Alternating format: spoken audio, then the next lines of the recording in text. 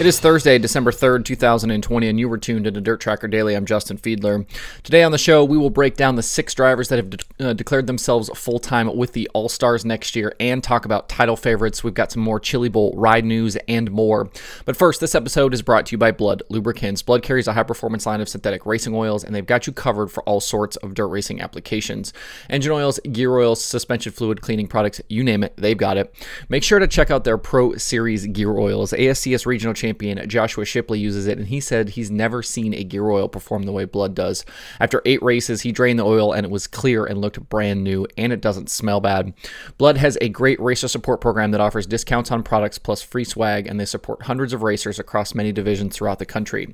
To check out the support program, find out more information, or to buy, visit bludlubricants.com. That's BLUD lubricants.com. If you'd like to receive 25% off most products, use code DIRT at checkout. That's DIRT, all caps, at checkout.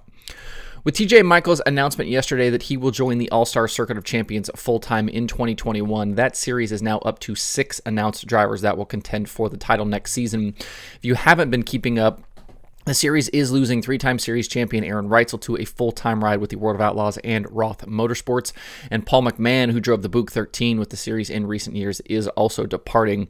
So that's 2 of the top 4 in points who will not be with the series next season. Besides Michael, we know that Corey Eliason will again take on the full schedule in the Rudine Racing at number 26. Eliason was second in the points in 2020 and third in 2019, and will be the odds-on favorite for the championship when the races start counting for points at Attica in April. Eliason ended this year with 3 wins, 20 top 5s, and 29 top 10s in 44 starts. A third year with the team and being on the road again with this series, combined with the departure of Aaron Reitzel and less sprint car races for Kyle Larson, mean a lot of wins will be out there and available for somebody like Eliason. Behind him, things will be wide open for the other announced drivers. Justin Peck is replacing McMahon in the Buick 13, and a consistent ride could pay dividends for him next year. In limited starts with the series in 2020, he had 3 top 5s and 6 top 10s. As they say, there is no substitute for seat time. We know Zeb Wise, who ended the year 3rd in the standings with the All-Stars, will return full-time next year. We just don't know yet who he will be driving for, as he departed the Sam McGee Motorsports 11 at the conclusion of the year, and there has not been an announcement yet on his ride for next season. Replacing him in that 11 ride will be Ian Madsen, who will be with the All-Stars full-time in 2021. Madsen is a past winner with the World of Outlaws, and his consistency could make him a serious contender for Eliason and the championship. In 22 All-Star starts in 2020, Madsen had 8 top 5s and 17 top 10s, and he did it driving for multiple teams. His experience out with a touring series could be very valuable for that team. Hunter Schoenberg is the 6th driver we know for sure will race full-time next year.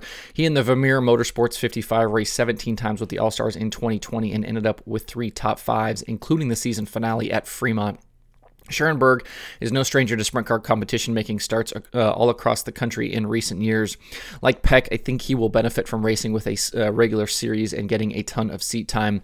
He's definitely one we could see make strides and become a winner with the series next year. I would imagine we might see some more drivers join the All-Stars next season as well. We still don't know about names like Skylar G and Greg Wilson, who've both made a ton of series starts in recent years. And I think a few other names might be floating around out there as possibilities to be full-timers. And like I said earlier, we're still awaiting details on Zeb Wise's ride. We'll certainly keep you posted as the season approaches. If you'd like to keep up with the All-Stars, make sure you're following ASCOC on Twitter and visit allstarsprint.com. Yesterday was another round of Chili Bowl driver announcements. Keith Kunz announced their 2nd entry alongside Tucker Klassmeyer will be driven by Kaylee Bryson. Bryson competed all season with KKM across USAC and POWRi competition, and this will be her 3rd attempt at the Chili Bowl. She'll be looking to improve upon an iMain run from last year. And just this morning, KKM announced their 3rd seat will go to Dazen Persley. Persley competed full-time for KKM this year in midget competition, also between USAC and POWRi, and ended the season 6th in the USAC National Midget Points. This will be Persley's 1st attempt at the Chili Bowl. Jerry Coons Jr., who owns the 2nd most feature appearances at Chili Bowl, will drive for George Malone in his number 85 machine. Coons was in the car for several shows through the 2020 season and was a B-main finisher in Tulsa in 2020. Jonathan Beeson will return to the seat of the Hard 8 Racing Midget for Chili Bowl, and he will be one to watch all week. He's finished on the podium on his last 2 prelim nights and was 6th in the Saturday feature last year. He's certainly capable of winning prelim nights and the Golden Driller. Reinbold Underwood Motorsports is bringing 3 cars to Tulsa, with Hayden Reinbold and Texas young gun Chase Randall both making their first attempts in Tulsa. Randall made several starts with Petrie Motorsports Indy Midget this season and was a regular competitor in ASCS Winged 360 sprint car competition in 2020. Rounding out their lineup will be Hunter Schoenberg, who I just talked about with the All-Stars, who has appeared regularly in prelim night features at the Chili Bowl, but is still looking for his first Saturday feature start. Schoenberg finished 16th in a C-Main last year. Like I said in the last couple of days, if you're looking for more Chili Bowl announcements, make sure you're following Walkopedia on Twitter. A lot of stuff is going to continue coming out. Keith Kunz still has several more days of driver announcements and things like that to come to. We still don't know the full boat. The Chad Boat operation, we don't know their lineup. We still don't know the Petrie Motorsports operation lineup. We don't know quite a few different seats yet still to come. So obviously still plenty of time here, about a month out from Chili Bowl. So still plenty of time for those announcements to come. But we'll keep you posted as they happen.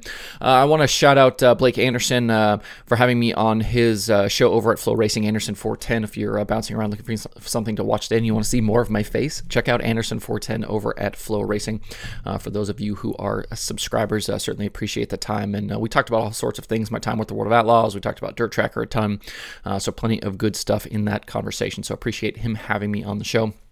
There are 2 items on the streaming schedule today: USAC 24/7 and New Zealand Stock Cars and Super Saloons from Eastland Group Raceway. Both of those shows are available over on Flow Racing. To see the full daily schedule, visit dirttracker.com/watch tonight. I worked on a few things yesterday in the Dirt Tracker Analytics section. There's now heat race average finish across all the series in there. And I added to the Chili Bowl section a count of feature starters.